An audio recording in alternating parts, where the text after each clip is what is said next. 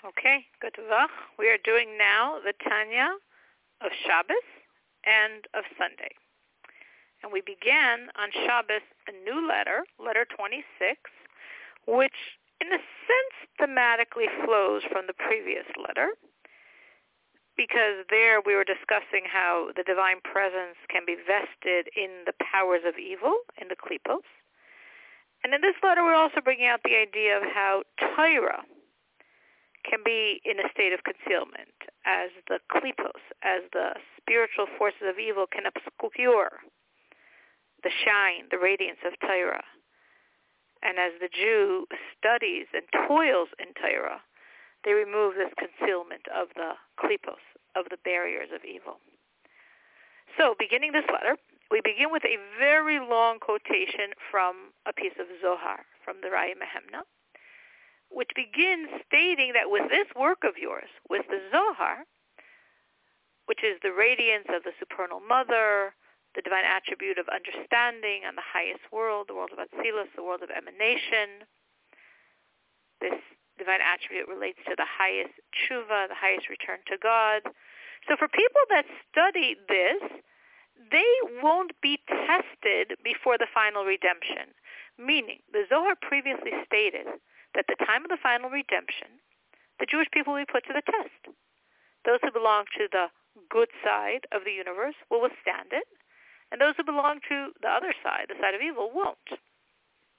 But now we're saying that those who study the tree of life, the Zohar, which is from this divine attribute of Bina, of understanding, of the highest spiritual world of Atzilus, the world of emanation, they won't even be put to the test.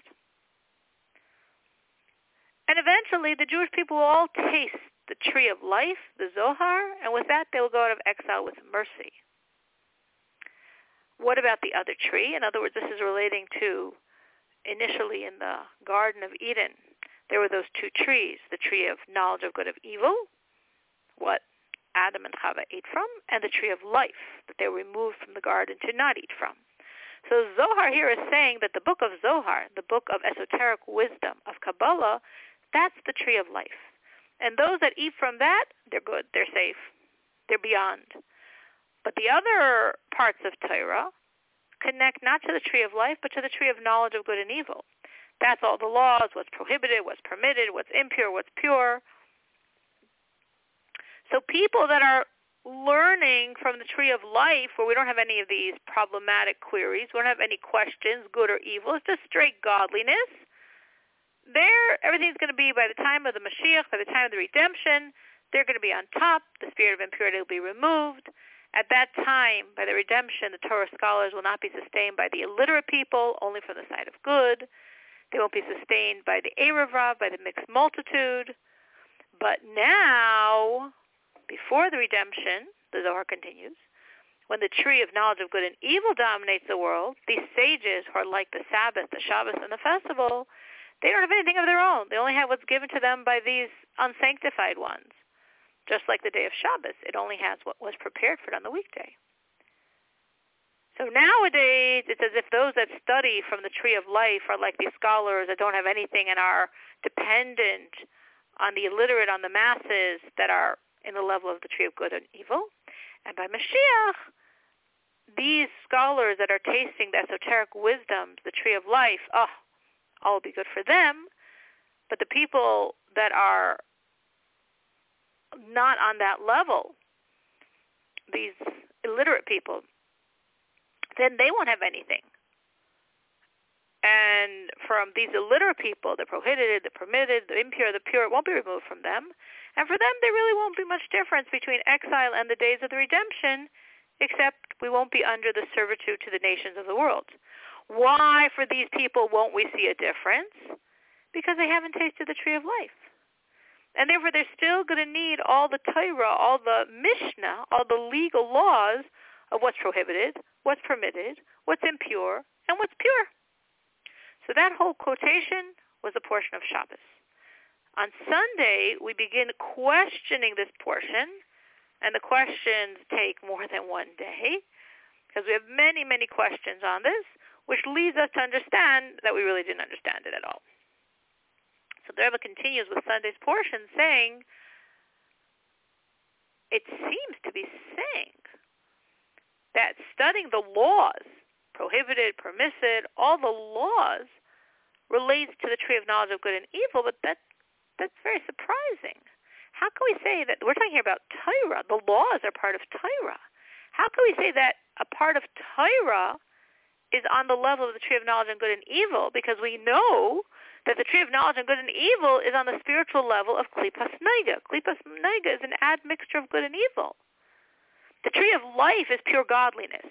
Torah is pure godliness. So every aspect of Torah should be considered the tree of life. In other words, the Zohar seems to be saying that if you study Zohar, if you study Kabbalah, the esoteric wisdom, you're good, you're safe, you're involved in the tree of life, in purity and godliness, which is true. But the part that doesn't seem to jive is they're implying, and if you're just learning the other parts, and you're not learning the esoteric dimension, you're not learning Kabbalah, you're just learning the laws in the Talmud, in the Mishnah, in Jewish laws, well, that's from the tree of knowledge of good and evil. That's not from the tree of life. So the tree of life is pure godliness. The tree of knowledge of good and evil is Klipas Neiga. It's a mixture of godliness and evil. So how can we say any part of Torah is from this mixture of good and evil? Isn't all Torah pure godliness? And the Rebbe says, this contradicts what our sages say. That's very clearly written in Torah and explained in the sages. This is a quote here from Mishlei, from a verse of Tanakh.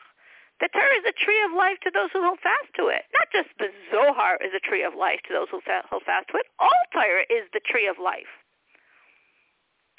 And third point, this seems even more perplexing because most people don't know the Zohar. The whole wisdom of Kabbalah was hidden. Only a few Torah scholars knew Kabbalah. And those that knew it studied in a very concealed manner. Only in the later generations, by the time of Rabbi Yitzchak Luria, did the Arizal, then was it permitted and obligated to reveal the esoteric dimension of Torah. So we're talking about maybe 450 years ago? So until that time, not just the ignorant Jews, all Jews, even most Torah scholars, did not know Kabbalah. It was hidden from them. So how could we possibly say that these sincere, righteous people who were learning Torah day and night, but weren't learning Kabbalah, they didn't know of Kabbalah, it wasn't revealed to them, oh no, they're just on the level of the tree of knowledge of good and evil, they're just on the level of Klipas Neiga, this admixture of good and evil, they're not going to make it to the real godliness. How can we say that? Also, fourth point, if we're taking that we're understanding this piece of Zohar correctly, and only Zohar and Kabbalah is the tree of life, and all the revealed aspects of Torah, all the laws of Torah are just on the level of the tree of knowledge of good and evil, then we would think that study of these laws, study of prohibition, study of permission, for sure study of the civil laws of Torah, meaning like money issues. There's a lot of litigation on money matters in the Mishnah and in the Talmud. So we would think that since this is all coming from the tree of knowledge of good and evil, which is a spiritual level of Klipas Neiga, this admixture of good and evil, we would think this surely does not override the obligation of prayer, because prayer is established with Kabbalistic intent. Prayer causes supernal unions of various divine names and divine attributes. So we would think, if the Zohar is saying that only the esoteric dimension of Torah is the tree of life, and all the laws are the tree of knowledge, so we would think that study of the laws has to be put aside to pray, because prayer is esoteric. Prayer is on a much higher spiritual level. But we see that's not the case. That when the sages would be learning, we're talking here about sages that all day, all they would do was learn, and all night as well, they didn't interrupt their Torah study for prayer. And even sages that were just studying civil laws, like sages that were just studying all the laws of litigating money matters according to Torah. So here, you're learning about money matters, like the most mundane part of Torah, which definitely would be very low in the totem pole of this Torah in the tree of knowledge. So that's far lower spiritually than prayer. And yet we see the sages kept learning money matters according to Torah and didn't stop to pray. it quotes here a specific great sage, Rav Yehuda, who prayed once in 30 days when he was reviewing his studies. So how could this be? I mean, just on the side, how could this be? How could these sages pray so little? Prayer, we said, causes unions of divine names, of divine attributes. How could these great sages not only pray once in 30 days, but basically the point is they were so godly that their Torah study caused the same spiritual results that for the rest of us we can only achieve during prayer. So since they were studying day and night Torah, they achieved what we need to pray to achieve. But in our perspective here, the point is, if the study of laws is only from the tree of knowledge, how could we have that supersede prayer, which is Kabbalistic? So something's funny here. And we see this very clearly in the Talmud Yerushalmi. Reb Shimon Bar Yochai says that even to read the Shema, which is a biblical commandment, you can interrupt the study of Scripture, but not of Mishnah, not of the oral Torah, not of the laws.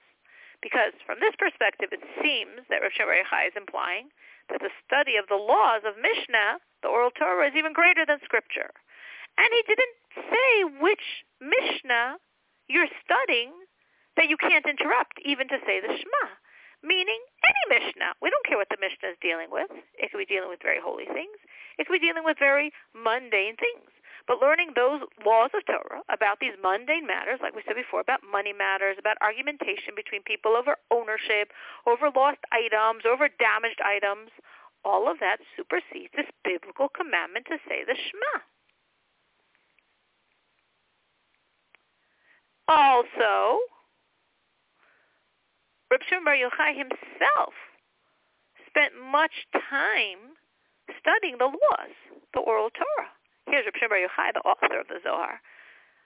But even in the cave, meaning obviously he wasn't doing legal cases in the cave. He obviously wasn't solving people's civil suits in the cave. But in the cave, he was there for 13 years. He was studying day and night the oral law, the laws. How do we know this? This is very simply. How long could it take him to complete the whole Zohar and Tikkunei Zohar? 3 months. He didn't say anything twice. So what did he do for the rest of the 13 years? He was studying Mishnah. There were 600 orders of the Mishnah in the time of Rav Shimon Bar Yochai. And for 13 years, day and night, all he did was study those Mishnah. So that means he thought it was quite holy. And yet he's writing in the Zohar, oh, well, these people that only learn from the tree. Well, how do I reconcile that? And also, final point of Sunday, our sages taught that since the destruction of the temple, the Holy One is found, God is found in the 4 cubits of study of Torah law. That's our temple today. So how can we possibly say, as this passage from the Zohar seems to imply, that the study of the laws, what's ritually permissible and prohibited, is designated as a tree of knowledge of good and evil, which means it relates to klipas naiga, which relates to this admixture of good and evil that doesn't fit with any of the things we just said today. And we're going to continue tomorrow with more proofs that we have to go more deeply to understand what the Zohar is saying, because if we look at it superficially, that the study of Torah law is a level of the tree of knowledge, is a level of klipas naiga, this admixture of good and evil, it just doesn't jive with everything else we know that shows how godly and holy it is to study the Torah law.